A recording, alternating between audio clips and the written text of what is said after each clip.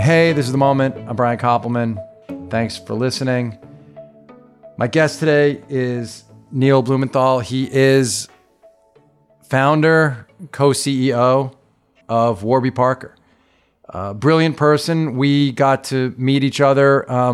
We spent a little bit of time together over the past few years. And as soon as I met Neil, I felt like I understood a bunch of things about why he was such an effective leader.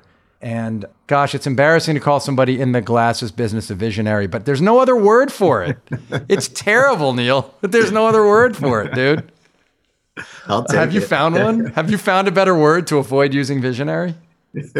We love puns in the eyewear industry. Brutal, just brutal. But so yeah, Neil famously, there are legendary stories that he and his friends were at Wharton when they came up with this idea. And I mean, I'm a customer. I'm wearing Warby Parkers now, and I wouldn't be if it weren't for the fact that I just love these glasses. They were so easy to get. They're so easy to replace. Like the whole thing works for me. So I am fascinated. Neil, here's where I want to start. And then I want to go backwards because what you've accomplished is amazing. And I think the more we can get granular about kind of like how you put yourself in a position to be the kind of person who would see this opportunity and then learn how to, understand how to take advantage of it, I think would be useful for people. But I want to start in a place that I think particularly now is very useful for people, which is rejection. You and I are both jumbos because before you got fancy and went to Wharton, you went to the intersection of Somerville and Medford. Indeed. And when I heard the story about your wife to be painting the cannon, I was like, man, there are just so few of us who understand what that means. But I mean, I fully know what it means. But so I watched your speech at the Tufts commencement. Thank you. And it was wonderful. And you told a story about pitching Warby Parker to an enormously successful man who was in, like, I guess you said the luggage or fine goods or something like that. And you talked about that it's in a funny way. You talked about things, idiosyncrasies that happen in the meeting. But the headline was you guys pitched your hearts out. You were for Wharton people. You were super passionate. And not only did he decline, but he gave you a little Simon Cowell, right? He told you all the reasons, or Kevin, he told you all the reasons why it was a bad idea and it wasn't going to work. Is that right? Yeah, this was, he was a CEO of a really famous luxury brand. Prior to that, he had been the chairman of even bigger sort of luxury brand. Like, this is the guy that you dream to have a meeting with, and you're so excited. And then he kind of looks at you as like, who's going to design these glasses? And how are you going to sell them? You're going to sell them online? And why are you guys the best people to do this? And I have a few questions about it. So you didn't even have prototypes when you walked into that room. No. It was so early stage. So, okay, you tell the story really well. And I've read this recounted by a few different members of the group, but how you were all so excited by the idea you couldn't sleep. I know that feeling.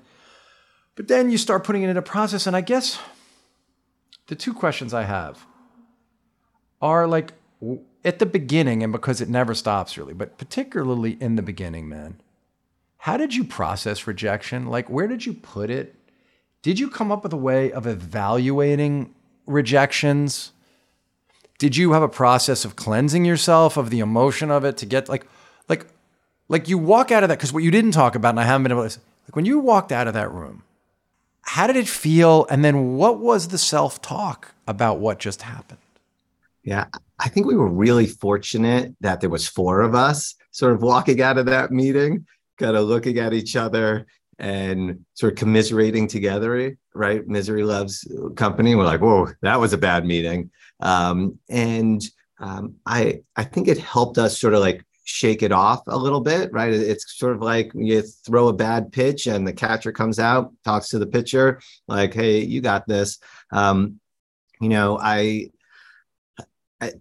And then, being sort of like MBA students and business guys, we tried to be super rational and sort of like say, oh, well, he really didn't like, we're not like a famous designer, or don't have a traditional design background. Like that felt like something that we couldn't change. But were we comfortable enough in, like, let's say our merchandising capability, that we could create an assortment and could work with factories to design something that we wanted? Did we believe over the long run that we could hire designers? And so we just went sort of methodically, sort of step by step. Do we still think that this is a good idea? And that's what I was curious about. Did you absorb, because like I've had these rejections, anyone who's, I always want to say, like anybody who's succeeded sort of in any long-term way, like has dealt with many rejections along the way, and rejections that are kind of like complete and total, like do something else kind of rejections, right?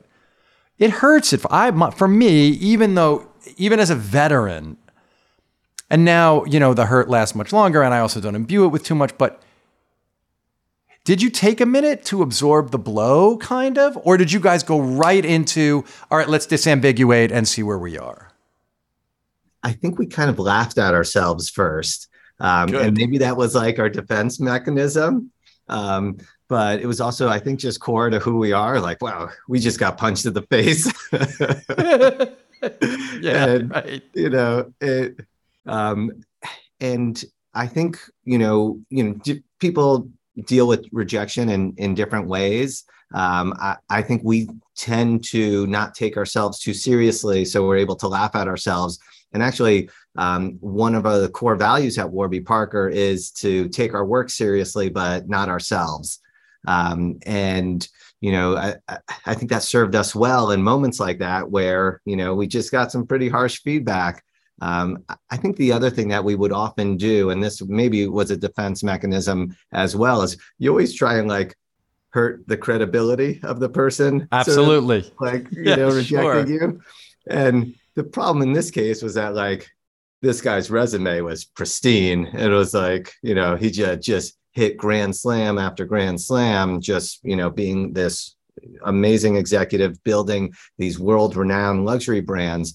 But, right, being good at deflecting criticism, we will say, well, of course, he doesn't love what we're doing. What we're doing is a little disruptive. We don't have a traditional background of somebody going into fashion. Right. And we also had done our homework, and we knew that fashion is an insider's game. And we felt like we had ways to sort of infiltrate the fashion community, and that would serve us well when we launched the brand and we were featured in Vogue and GQ. So we felt like we knew enough to be dangerous. And we also knew that people that were within the industry, and even though he wasn't within the optical industry or eyewear specifically, he was still within fashion, and we knew we were sort of outsiders. And I think that's also important to always recognize, hey, everybody has biases, including ourselves. But when you're getting feedback, right, that feedback comes from somebody that has certain experience and perspective. Well, yeah, I wonder if you also, out of that, started to develop consciously a skepticism of supposed experts, meaning, right, you, in a way, it's not just, oh, well, he's not right for this. I wonder if part of it was, okay, we're going to have to figure out how to engage with experts in a way that isn't going to ding us personally. Like, was that a conscious learning that you got out of that, do you think? Yeah, I think looking back on it, definitely now, right? And I think it was important for us to always ask why, right? So if somebody tells you, hey, this is not going to work, then the question is why. So when people told us we couldn't sell glasses online, on its surface, that feels easy to dismiss. But if it's an expert, let's ask why. And then somebody might say, well, people want to try on the glasses first. Okay, that's legitimate. People did want to try on clothing first, and yet people are able to buy clothing online. Right. So why does that work? Oh, well, you have free shipping and free returns, and that reduces sort of the friction, and it allows people to actually try on and then they just return. So it's a different type of trying on. It's trying on post-purchase. Now, for us, we then said, oh, well, we could have similar policy. Is that good enough? And then if people did tell us, well, it still is not going to work. We want to try on, and we'd ask people why. And it's like, okay, well, I get it. Buying clothing is easier. People are better at it because they do it more frequently. Americans buy glasses once every 2 years. So that's an infrequent purchase. It's usually a very guided experience, right? The eye doctor or the person in the optical shop, right, spends a lot of time with you. Okay. So yeah, maybe free shipping, free returns is not going to be enough to get people to buy online. And that gave us sort of the wherewithal, sort of going back to the drawing table to come up with the idea of like a home try on. We ship people 5 glasses, they have 5 days to try on at home. So that feedback was super helpful and helped us like come up with solutions, but it didn't deter us from moving forward. Do you think that so as a sort of like rules of operation internally, the notion that rather than living in the emotional reaction to rejection, your way out of it and the team's way out of it was ideating.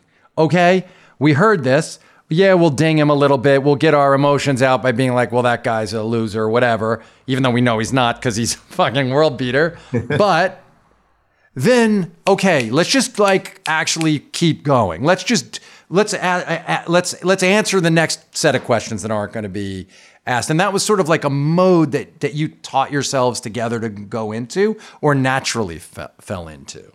Yeah, definitely. I think that's exactly sort of our approach. And actually thinking about it now, I wonder if part of it was also thinking that, hey, we need to have answers to all these questions because at some point we're going to raise money and investors are going to have these questions and we need to be able to answer them thoughtfully and convincingly. So I think that was always in the back of our minds as well, is that none of these questions are stupid questions because, we're going to have to answer them in the future at some point. Yeah. I mean, I just find that for most people, the fear of hearing you're stupid or your idea, I guess most people, I think, have a really hard time separating your idea doesn't work, from you're stupid. Right. And it seems like you figured out, all of you, how to depersonalize that process, right? Yeah. Maybe it was, my parents had instilled a lot of confidence in me. But yeah, I wasn't going to walk out of one of these meetings. Like I felt at this point in my life that, hey, I'm a competent person. I'm not an idiot, right? I can have a good idea. Maybe the good idea won't be great and maybe it will be proven wrong. But I haven't been sort of less than thoughtful up until this point. And I think that's the other thing that people sort of, they think every entrepreneur is a Mark Zuckerberg who drops out of, college. Yes. When actually the majority of entrepreneurs in America are in their 30s. They're people that have already had some professional experience. They're people that are generally pretty thoughtful and competent. So, maybe they've handled some rejection in the past, but at least by the time they're starting a business, hopefully they've thought through, maybe 50 to 80% of the, issues they might face. Yeah, and we're going to get into the biography and I just pronounced that word as though English were my fourth language. We're going to get into the biography. Biography? What the fuck is that? We're going to get into the biography in a second. The only like right now, because I think a bunch of stuff about who you were at that moment is really crucial to all of this. I always want to know on these kinds of things. I guess 2 things. One, did that dude ever contact you to say like, I was wrong, congratulations? Like, did you ever get the thing of no. A nice job? No, to this day, You've never run across him? No, never. Oh, my big embarrassment from when I was in the record business before Dave and I wrote our first script was there's one artist that I passed on, and I went small show, saw them, met them, knew the guy, and I just couldn't quite pull the trigger for these various reasons. But I told him years later, it's Smashing Pumpkins, and I just missed it. Wow. And I was in a bookstore and he was there, and I went up to him and he remembered, and we had this great conversation, and I was so glad that I was he loved it. He was I've told this once before in here, but he was like, dude, nobody but me knew. I was doing something so weird that I completely, he was a total menschy great to me. And I felt so great to be you were right, I was wrong, I was an idiot. Right. I would think the guy, but how do you defend, here's a question, Neil. How do you, now that you're on the other side and you're hearing pitches from people, friends, all that stuff or ideas, how do you make sure you're not past it and you're not looking at things from the expert's point of view of the way it was when you and your friend did it? How do you keep yourself open? Do you think about that? Absolutely. So actually, on the side, I have a venture fund, and it's called Good Friends. It was started by my co-founder Dave and me, our other co-founder Jeff, who runs Harry's, and our other good friend from business school, Joey Zwillinger, who started Allbirds. And we're all good friends. We want to be good friends to founders. And as part of deciding whether to not invest in a business, we're often saying no, and it feels really weird. I think we do sometimes get it wrong, does, yeah. But I think our learning is, hey, it's more important to bet on the entrepreneur than necessarily the idea, because the idea sort of evolves. And if we think about what's brought us success, it was really being thoughtful and knowing every last detail about the market and the industry and, how we were going to serve customers and being super customer focused.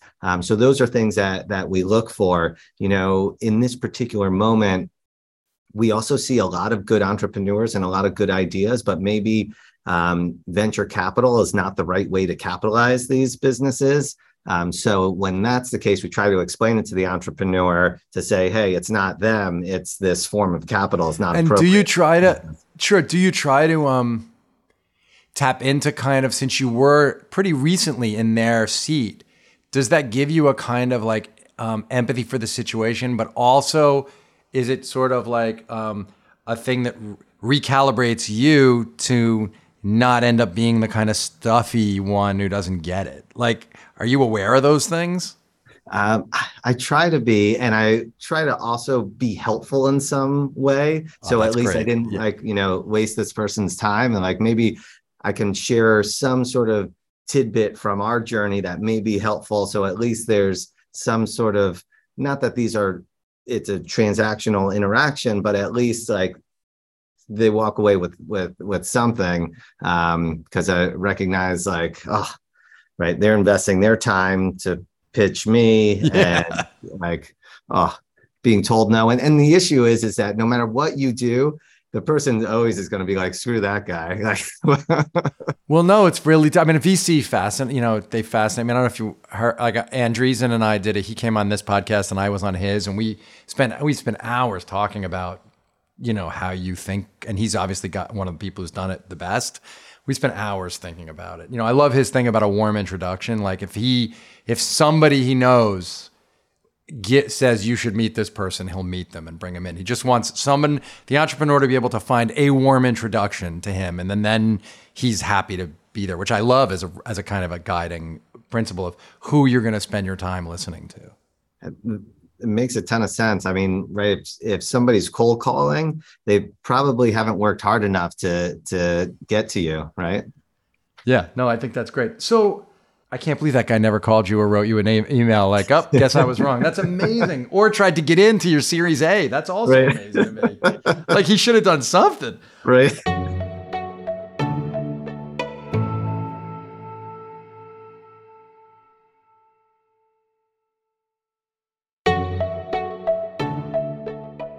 So talk a little bit now about I know you grew up in the Village, but I grew up on Long Island, and city kids just seemed so sophisticated to me. But what I now know, having raised children in the city, is like there are so many levels of sophistication in New York City kids based on a whole bunch of different factors. Like, who were you as a kid in the city? I know one of your parents was an educator and one was a business person, but like who were you? Where did you fit? What kind of school did you go to? And who were you as a kid, and how did you interact?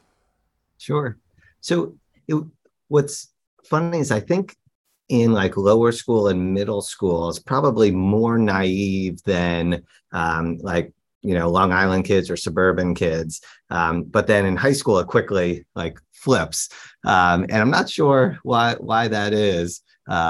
Maybe it's because there's also a lot more sort of like only children in the city, and so you don't learn as much from older siblings. I'm not sure, but I went to a school called Little Red Schoolhouse, and then went to a school called Friends. These are definitely progressive schools where everybody was friends, which was really nice and a very supportive sort of an environment, I think, to grow up in and to learn.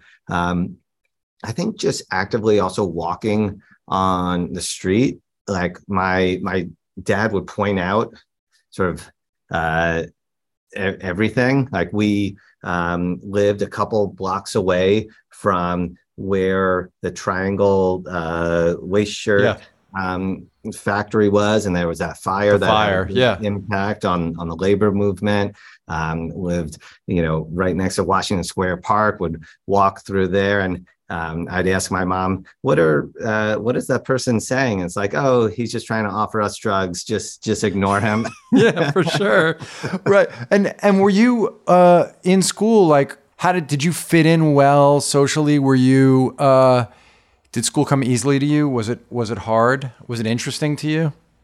Yeah, I enjoyed school. I was always very social. And we didn't have sort of school president per se, but we had co-clerks of the agenda committee, which was like, right, the sort of progressive private school equivalent of class president.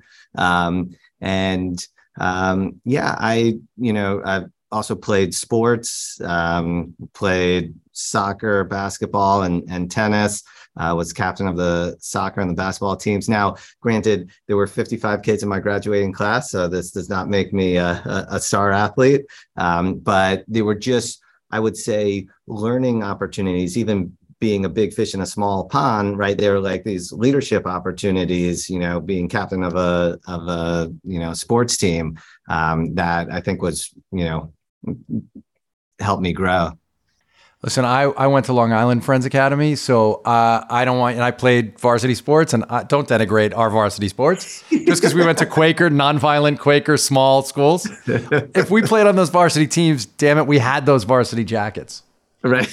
We're athletes. Neil, we're athletes. Come on. Right. So did you think about things? I wasn't captain of a team, though I did get to direct. I did direct the musical. Did you think about leadership, though? Was that important to you? I mean, a captain of a team, you must have really thought about it a bit or noticed coaches a bit. I'm always interested in like where the seeds are. Because like when I did direct that, if you would have asked me, even when I was directing the musical junior year, one kid is picked to do that, no part of me would have known that this was what I was going to do with my life. I just knew it was something I loved. So, but it was there. Like if you then look back, it makes total sense that that's what I did, right? I had no idea. So how conscious were you of like, oh, I like leading, or I'm good at leading, or I'm learning how to do that? Were you thinking about that stuff? It's funny. I don't think so. I think it was more that I loved jumping into action, and I loved talking, and I loved sort of doing. And I think that was sort of the opportunities for me to sort of do those almost like tactical actions, as opposed to like some strategic plan, like, oh, I love leading, this is how it'll manifest itself. Now, of course, when I was working on my college application, then I realized, oh, this is the narrative of leadership. Oh yeah, but no, I wasn't even saying like, were you thinking about, I want to be a leader? More like the first thing you were saying, were you, when you were in those positions, were you consciously trying to be better at it? Or were you just doing, because there are a couple different ways people, like I've had captains of a lot of teams I played on, and there are the ones who you can tell at night spend 10 minutes thinking about it with the next day. Oh yeah, I got to talk to that guy about how he's playing defense. I think the point guard, and then there were people who weren't and would just kind of come in and their job as captain was to just lead by example and just be really good at the game. And so that's kind of what I'm asking you is which one of those were you? Yeah, I think it was, definitely the former where I was thinking, this person can be doing this better. I should talk to him about it.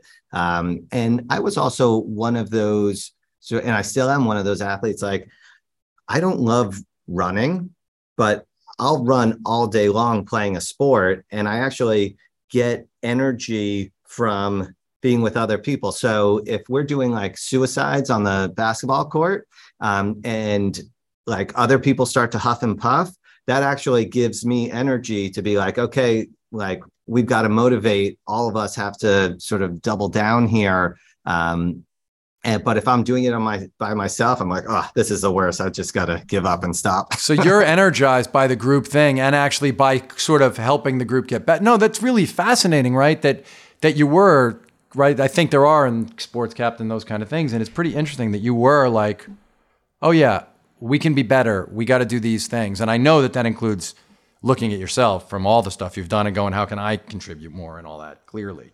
So that's interesting that you were doing that then. And am I right that one parent was in business and one was in education? Is that sort of right? Sort of. My mom was a nurse, so she was in healthcare for 40 years. She was serving. Yeah. Okay. Exactly. And that's sort of, I think, where I learned a lot about, how to give back to the community. And my dad ended up getting an MBA and would walk me to school and then go to NYU Stern before it was called Stern. And then became a CPA and worked at PricewaterhouseCoopers. And did you think when you were leaving, because your path is fascinating, right? And that you went to international relations. It's funny, I played tennis the other night with a guy and he was an IR major at Tufts and ended up going into business. I mean, some people end up going into politics. You can go in all different places from Fletcher or taking classes in Fletcher. And when you were graduating high school and heading off to college, what was the extent of your ambition at that time? What, if you were envisioning yourself going off and growing up, what did you imagine that were the kinds of targets? Yeah, I think that's some big ambitions. I probably thought like, oh, one day could I be Secretary of State? One day could I, work at the CIA? Could I, I mean, commerce is still on the table. You could be Secretary of Commerce. Why not? Right. That's still on the table. Totally on the table. Right. Yeah. Why not? I wanted to do something in international relations and, just like super basic stuff. Like I thought like, I'd probably be good around the table, get some people stop killing each other. And, could we end a war or two? And that would be a nice impact. Yeah. I mean, that makes total sense. Amy, my wife, jokes about people raised in a certain kind of like upper middle class New York thing that they always tell, though parents are always like, well, why shouldn't you be the Secretary of State or something? It's like every kid thought. So yeah, that makes sense. But you obviously you had certain tools and skills that would, I think, so that's what you thought. And then, one of the things that hit me in the face at Tufts, but I was raised not in the city. So one of the reasons I think city kids are so sophisticated, because, by the time you're in high school, you are just traveling by yourself all over New York. And so you are face to face with all sorts of different human beings in different states of extremis and also different economics. Like you kind of, even if you're focused, it's just, right? You're swimming in it in a way. Right. But one of the things that I noticed at Tufts, because of Somerville and Medford and Somerville, but then you're also close to Davis and Porter Square and Harvard Square, it was like how many worlds there were in one place, like how many different sets of economic and social groups. And it really hit me, because Medford, there were kids in Medford who were in really different and difficult circumstances, and you could feel the anger on some of them. Yeah. And then you could feel, you would go and be in a coffee shop that was like all professors. If you went into Porter Square, Davis Square, Right. So did any of that hit you? Were you the kind of kid who started to notice that stuff or not? Well, it's funny you use the phrase hit. I mean, I literally got my nose broken. But I got mugged in Medford too. yeah. No, did you? Did that happen to Yeah. you? I mean, What happened? a friend was having a party, a house party, and a couple guys sort of came in with their sort of shirts off looking for a fight, something out of a movie.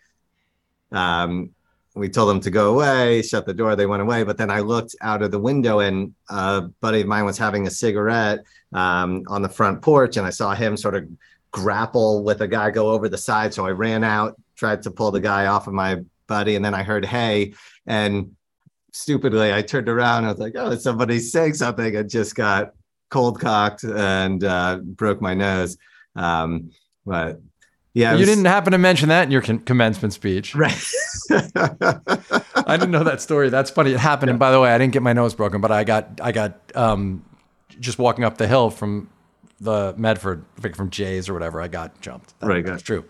But I did know, I will say, like, it was really eye-opening to me in a useful, like, productive, internal way about maybe not the way people use the word privilege now, but I was suddenly really aware of, like, the world in a different way. And I wonder, because you then went from there on a path that was not a straight business path. And I'm wondering, like, can you talk a little about that and about what led you to want to become someone interested in, like, social justice in a way, not social, like going to The Hague and taking classes there? And Yeah.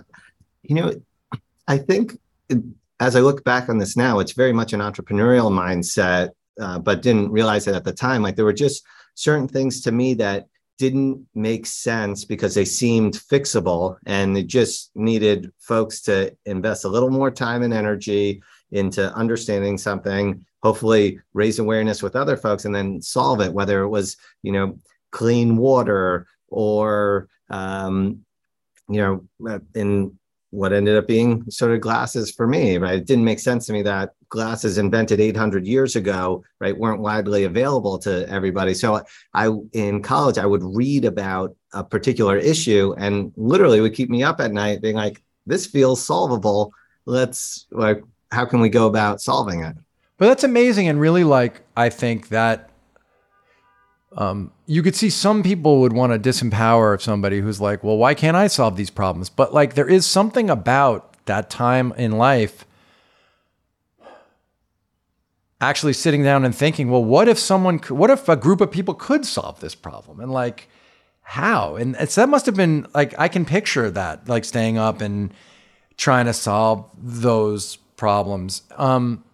Would you then talk to people? Like, did you have experience? Like, before you guys got together to solve this one, had you activated any of that stuff? Like, were you involved in any sort of, like, little mini movements on these fronts? Would you, Yeah, I'm trying to think what.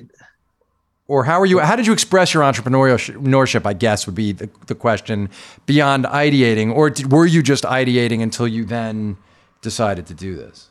Right. Well, in high school and college, I would sell fake IDs and that's nightclubs. Good. No, but that's like, okay, that's funny, but also, like, you're developing a lot. I mean, one develops certain skills that way, for sure, that are valuable, right? And yeah, it was sort of interesting, right? You'd have to identify, hey, what were the cool places to go? Who is the person that's in charge? What's the crowd? Who you want to invite? This is for, like, club promoting and, engaging people in nightlife. And actually, Boston was a great environment for this because, to your point, there were so many different crowds, right? You had sort of on Tufts campus, there were a bunch of different crowds, but then there was also Cambridge, and you had Harvard and MIT. It was hard to get those guys to go to nightclubs because they just didn't go out much, but would build relationships at BU and Northeastern. I would often throw parties with guys from Babson because they were particularly entrepreneurial. And right, there were sort of parties that we would do that was really aimed towards, I would say, more sort of grown up in America college students. And then we'd also throw parties that had a lot of the international students, particularly from sort of the Middle East or Latin America. Because you knew those people from Fletch, from international relations, from like the classes you were taking, right? Yeah, in some way. Exactly. And it was also different music that they liked, and they were different. It's just like a completely different scene. I mean, yeah, I think this is, I mean, this, I haven't heard you talk about this much, but this seems like it must have been formative and valuable to you. Like, because actually you obviously made money doing it, and it must have been like, okay, well, if I put my mind to it, I can actually like make this work. Yeah. And it was also a great way to meet people. Girls. And of course. No, of course. Like, that makes complete sense. Obviously when I was at Tufts, not nightclubs because my head was in a different place, but obviously that's when, I started working and spent all my time trying to work with Tracy and make that record happen. And that was all like very simple, a certain way. I was always in these weird rooms with no one else, trying to solve this problem. So I completely relate to it. And that was really valuable for everything I did afterwards too. Following, dealing with the rejection of that and following this idea that was like just mine at a certain point. And I had no idea if anyone was going to agree with me. And so I completely relate, especially because you were right that we were in the same. I mean, I know exactly where you were, Right. And then how did you end up going to the Netherlands, dude? So I was having trouble figuring out what I wanted to do after graduation, and realized what I did really enjoy was, as I thought about my studies, what were the classes that I enjoyed the most? They tended to not just be international relations, but in particular focused on issues of war and peace.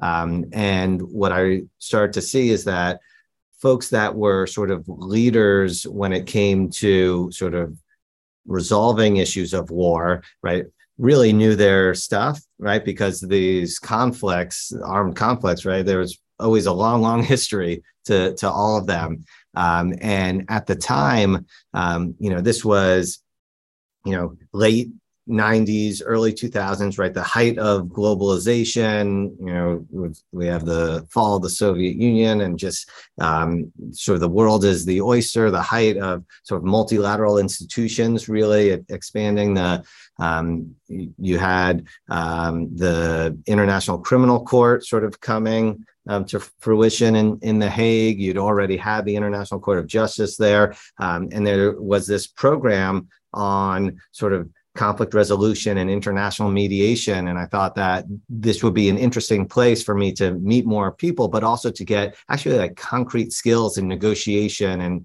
and mediation. I sort of traveled to The Hague and started doing a bunch of coursework there, and loved it. Did those skills, do they help you? Does that mediation, do those things you learn, do you use them in business? I think so.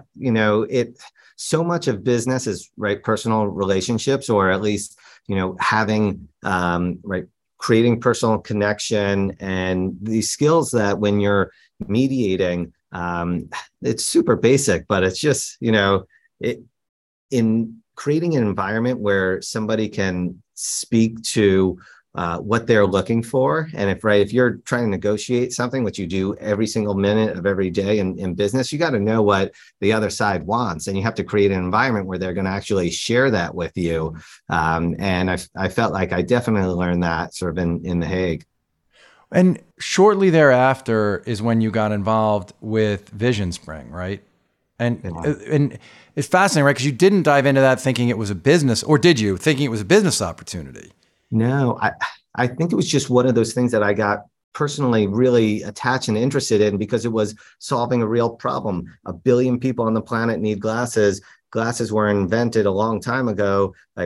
This is clearly a distribution problem. There's got to be a solution here, because, before I sort of latched onto this idea and been introduced to the founder of Vision Spring, I was still going down the path of international relations and conflict resolution. And as I met more and more people that worked either in government or at the UN or elsewhere or at think tanks, what I realized is that these folks, there's two different paths, right? One is that you become a domain expert in one particular region or one particular conflict, and you got to go really deep and get like a PhD or something. Yeah. Oh yeah. And yes. That wasn't me. I'm more of going sort of more broad than deep. And then the other path is to become basically either elected office or political appointee. And there's a million ways to do that. But it wasn't going to be by working at really like a think tank or going through that path. So then I was thinking, okay, well, where else can I have impact? And that's when a family friend introduced me to Jordan Caslow, an optometrist who had this idea to train low-income women to start their own businesses, giving simple vision screenings and selling glasses in their community. And then through that, you happen to learn a bunch of stuff about eyewear and the eyewear business. Yeah. So, here I was traveling to places like El Salvador and Guatemala and Ghana and India and Bangladesh and distributing glasses to people living on less than $4. Amazing. Yeah, amazing. And as we were scaling, I had to figure out different sources of glasses. So keep going up the supply chain. And, initially I was working with sort of local wholesalers, then sort of nationwide distributors. And then it was like, oh, well, I'm literally buying, hundreds of thousands of glasses. I should go straight to the manufacturers. And visited these factories in China. And then you see in these factories here, I'm just, producing glasses for people living on less than $4 a day. And on the same production lines are some of the biggest names in fashion. And you're like, why are these being sold for, $500 on Madison Avenue? And yet, I'm providing glasses in El Salvador for, $2.50. And you must have also seen the miracle of what in a way, glasses are something we take for granted. I mean, you must have seen, because Seth Godin talks about this, and he's written about the challenges of getting people, but still you must have seen this moment of the glasses going on people and them coming to life, right? It's magical. The smile erupts sort of ear to ear. And it's just one of those things, right? There's few things on the planet that have such an immediate impact, and a pair of glasses takes somebody that can't see and then magically they can see, and it's pretty special. And the other thing that was sort of equally awesome is, I wasn't the one putting the glasses on somebody's face. It was the folks in these communities that we were training that were doing it. So then to see, this woman who maybe didn't have a job before or, was growing tomatoes, suddenly is a respected member of her community because she's providing this product that is creating these, ear to ear smiles and is helping people earn an income and helping kids, be more productive at school. That was equally sort of awesome. One of my sisters that we just did, was probably they were my parents it's all become in the family apocryphal. It was 10 years too late, but probably 6 months too late. One of my sisters was we didn't know, she somehow, whatever the vision test was fine, but she couldn't see the blackboard and she was having problems in school and they thought it was learning. They didn't know. And I lived it. I saw the difference. However long that period was, suddenly she had glasses and the world changed. She could see the blackboard. So I know. And we didn't have the problem, of being able to find or afford the glasses. We're just collectively morons who didn't figure it out. In my defense, I was 8 years old, but this probably wasn't on me to solve. But I do remember what a big deal that was. And so, for you to see that must have been amazing.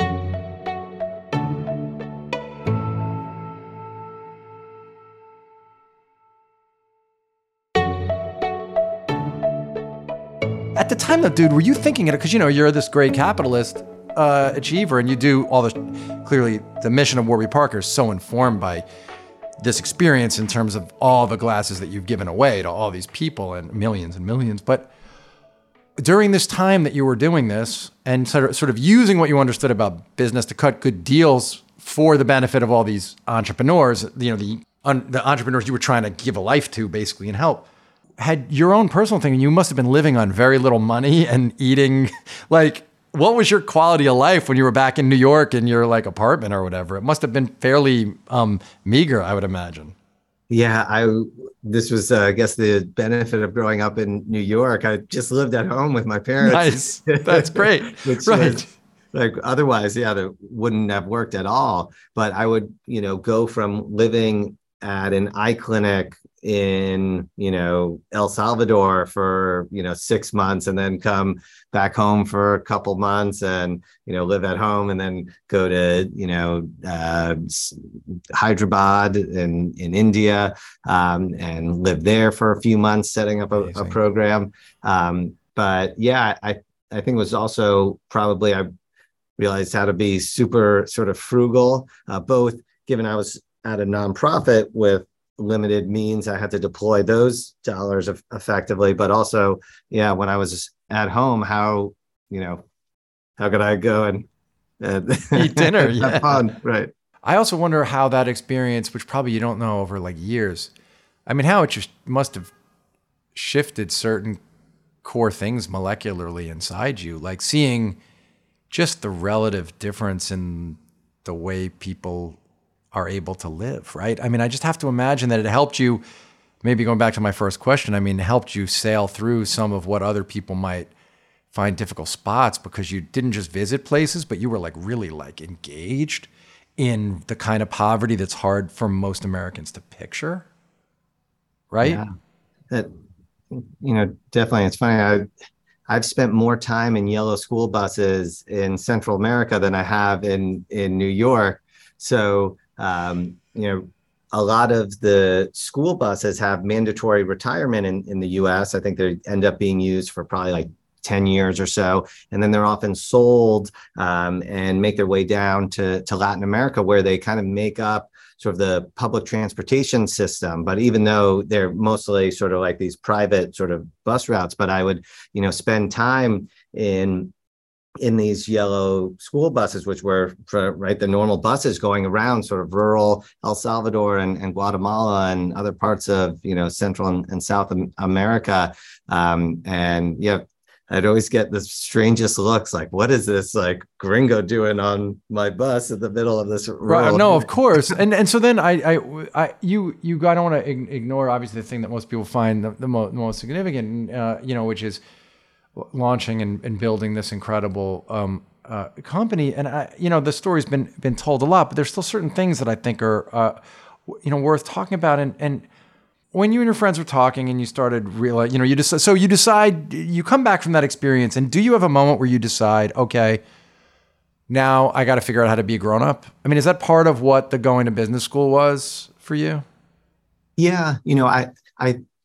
I found that the work I was doing at Vision Spring was super rewarding and super challenging. And when I would describe it to people would be like, oh, that's super interesting. But I felt like I didn't necessarily get the credit for the level of complexity that it was. And I think in general, folks underappreciate sort of the work of a lot of people working in the nonprofit sector. Yes, so, for sure. I felt that to make sort of my next career move, I almost needed some sort of stamp or additional credibility. And that's why I felt like getting an MBA would do that for me. So in particular, going to Wharton, which is, and in particular of all the business schools, is known for being like the most rigorous from a finance perspective, thought that would sort of help open more doors for me. And were you friends with any of the people you founded the company with beforehand, or did you all meet there? We all met there. Well, Jeff, my co-founder, we had played camp against each other, summer camp, sort of the Northeast Jewish sort of. Where did you each? Wait, I got to know. Where'd you each go? I went to Wenatchee and he went to Cedar. Perfect. That's just perfect. I went to Tomahawk. We played Yeah, of course. Wenatchee, and Dave, my partner, went to Wenatchee. Right. Dave, who I do all this, you met. He's a Wenatchee guy too. That's hilarious. Amazing. Yeah, hilarious. And so you went, you go there, and you guys get this idea that you're going to do this, and you talk about how you stayed up all night. How much thought at the beginning did the four of you? It was four of you. Yep. How much thought did the four of you put into how you were going to work together? Meaning, how you were going to problem solve if there were disagreements, how you were going to, I know you were in obviously a program that was all about all of this. Yeah. But I didn't, and like, I think you all took Adam Grant's class because he writes about it. So, but how did you guys codify, like, not just the core value thing, which now you have, but like, okay, we have this big idea, we're going to try to do it. We're still kind of young. We're still like, I just wonder how you figured that out.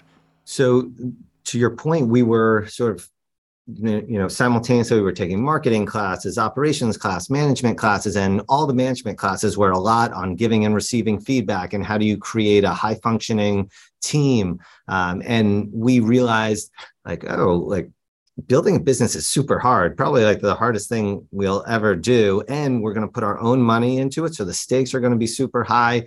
You don't hear about many 4-person teams, right? Building great businesses. And certainly what you hear most about from a founder perspective is that at some point there's a massive blow up and the founders hate each other. So we spent an inordinate amount of time early on thinking about that dynamic. And actually what we would do is on a weekly basis, we'd go to our local bar, which was called Roosevelt's Pub. We'd sit at a 4-top, each have a beer, and we'd go around the table and we'd give each other feedback. We'd say, hey, this you're doing well, this can be improved. Hey, when you shoot me a 10-page email at 2 a.m. about what's supposed to be my area of the business, like I want to reach through the computer screen and strangle Yes. you. And what this did, and how did they respond? How did you respond when they said that to you? So what you quickly realize is that you're sending this email not because you question whether the person is doing their job or not. It's more that this is just on your mind and you just want to share it with them. You probably think, hey, they probably have already thought of 80% of this, but maybe there's some that they haven't already. And you realize that someone's not doubting you, but just trying to be supportive. Yes. And if you don't bring it up, then that's the type of thing that festers and that blows up. And, when you surface it in a safe setting, then, you easily resolve it and you move on to the next thing. And that helped us build a real healthy sort of work dynamic. And you kept doing that? Like, did you guys keep doing that as you were building the company and as it was growing and growing? We kept doing it up until graduation. The other thing that we did was, there were 4 of us. So we thought about, how are we going to make decisions? Okay. Right. Well, let's make sure that you need a supermajority. So 3 of the 4 to decide something big. Okay, well, what happens if it's split 2-2? Well, we decide, hey, we're going to go to one of our professors, and they'll be the tie vote or the tiebreaker. Then we also sort of came up with a plan, like, hey, are we all going to be equal partners? Yes. Let's all put the same amount of money. We each committed to put in $25,000 each. And then if we needed to, we'd each put an incremental $5,000, so $30,000 each, $120,000 total. And we created a vesting schedule by which every month we would each get equity. So if we all stayed with the company up until graduation, we'd each be 25% owners. But if somebody did leave, that's fine. No harm, no foul. They would get credit for time served, but the other 3 co-founders would continue to get additional equity. So they would own a little bit more come graduation. And of course, we all stayed with the company until we graduated. But even sort of thinking through that, I think demonstrated. That's amazing. Well, did that sort of thinking end up when 2 of you ended up becoming the people who were really going to run the company? Was that all that thinking kind of set up that made that, I know nothing's ever fully easy, but made that clear and as sort of copacetic as that kind of process could be? Absolutely. And we had so much practice having these difficult conversations with each other and working with each other that even though we didn't know each other for, 10, 20 years, we had worked really effectively together over, like an 18-month period.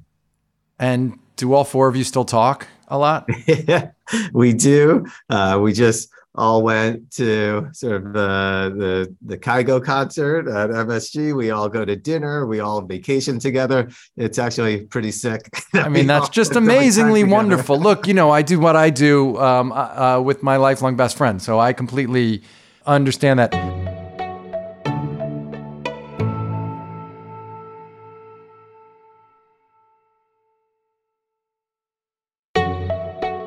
I want just two more things, and there's so much more I could talk to you about, man. But there are a couple of things that I'm curious about. One is, the last couple of years have been challenging. You guys went public; it was amazing. I'm sure there are a host of challenges to running a public company. They're different than running a private company.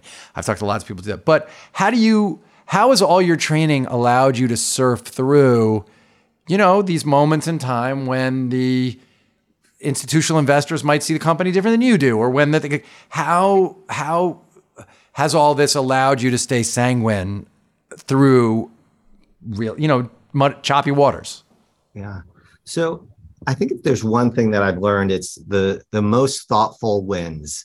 And these have been really complicated times. And if you're going to sort of manage through them, you need to be super thoughtful and deliberate. So, when we were in the beginning of the pandemic, for example, before it was a pandemic, we were watching this novel coronavirus emerge in East Asia, and we thought it was a supply chain risk. And we started making preparations, pulling inventory forward because we produce a lot of frames in China and Japan.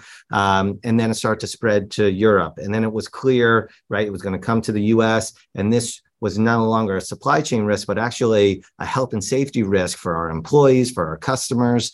And we needed to prepare for that. So first of all, what do we know about a pandemic? Absolutely nothing. So we got introductions to sort of top epidemiologists, and we put them on retainer, and they started to advise us. So we were able to act quickly. We were one of the first national retailers. It was effectively us and Apple. This was Friday the 13th, a very ominous day in March 2020, that we closed all of our stores.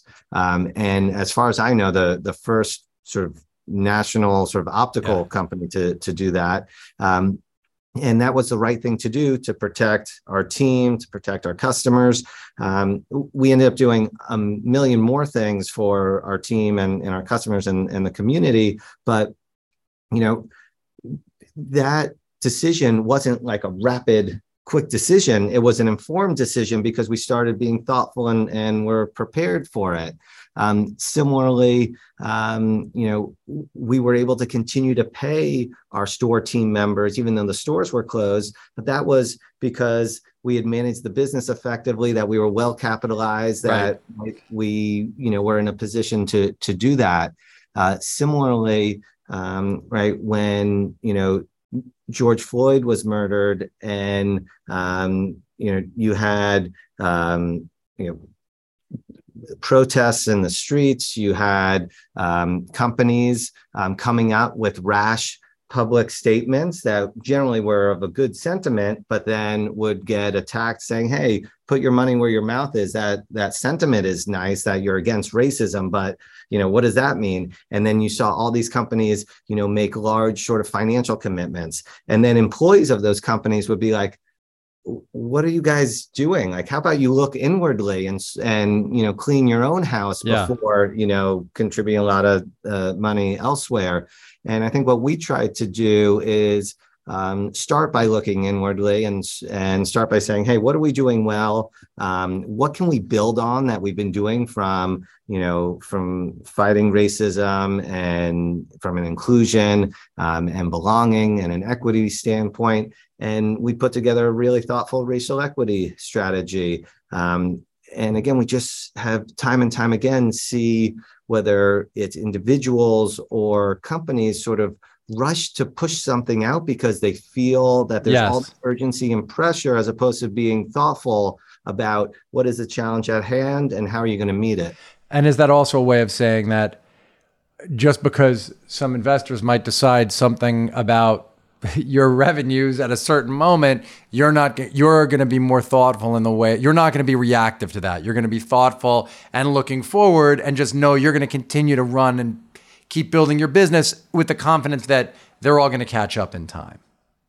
Definitely. And that's the thing, is like, as leaders, our job are effectively to be shock absorbers, right? There is going to be a lot of stuff going on externally. And, you don't want to be a leader that sort of swings back and forth violently. Even if the rest of the world is swinging back and forth violently, you need to prevent your team from, suffering from whiplash.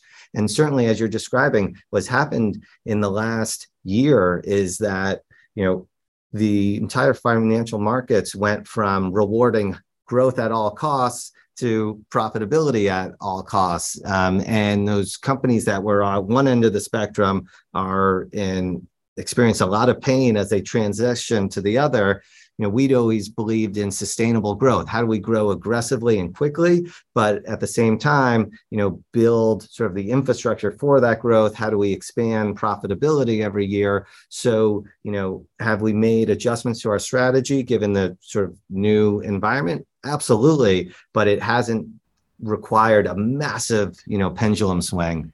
No, that makes complete sense. I mean, someone who's thought a lot about how do you break a full court press? Because when you panic, when you let the full court press determine what you do with the ball, the full court press is going to work every time. And, I've had that feeling of being rattled when suddenly the ball's in my hand and the full court press is coming. If you haven't thought ahead about it, you're dead. If you've thought ahead about it, you know exactly where you're going to pass the ball and you're going to get a layup. So right. Those things, I think all this training of your life probably prepared you for this. Hey man, thank you so much for having this conversation. I think it's going to really be useful for people. And where can people find you online? Are you on Instagram publicly? I'm on Instagram, Neil Blumenthal. On Twitter, I'm just a lurker. But Instagram is where people can find you. Man, I love Warby. As you know, I think the world of you, and I love Warby Parker. I broke my glasses at the beginning of the pandemic, right when this was all difficult, and I was able to get another pair of them, and I was so happy. And I think what you guys figured out is such an incredible, useful thing. And it's clear to me you've run the company as ethically as you set out to, and I think that's really wonderful. Thanks for doing this, man. Everybody, you can find me at Brian Koppelman on Twitter. You can email me at themomentbk@gmail.com, but don't accidentally send me your prescription because I won't know what to do with it. I'm sorry. I can't do anything with it. I don't know how to make glasses. How am I going to grind the glass? All right, everyone. See you next time. Thanks.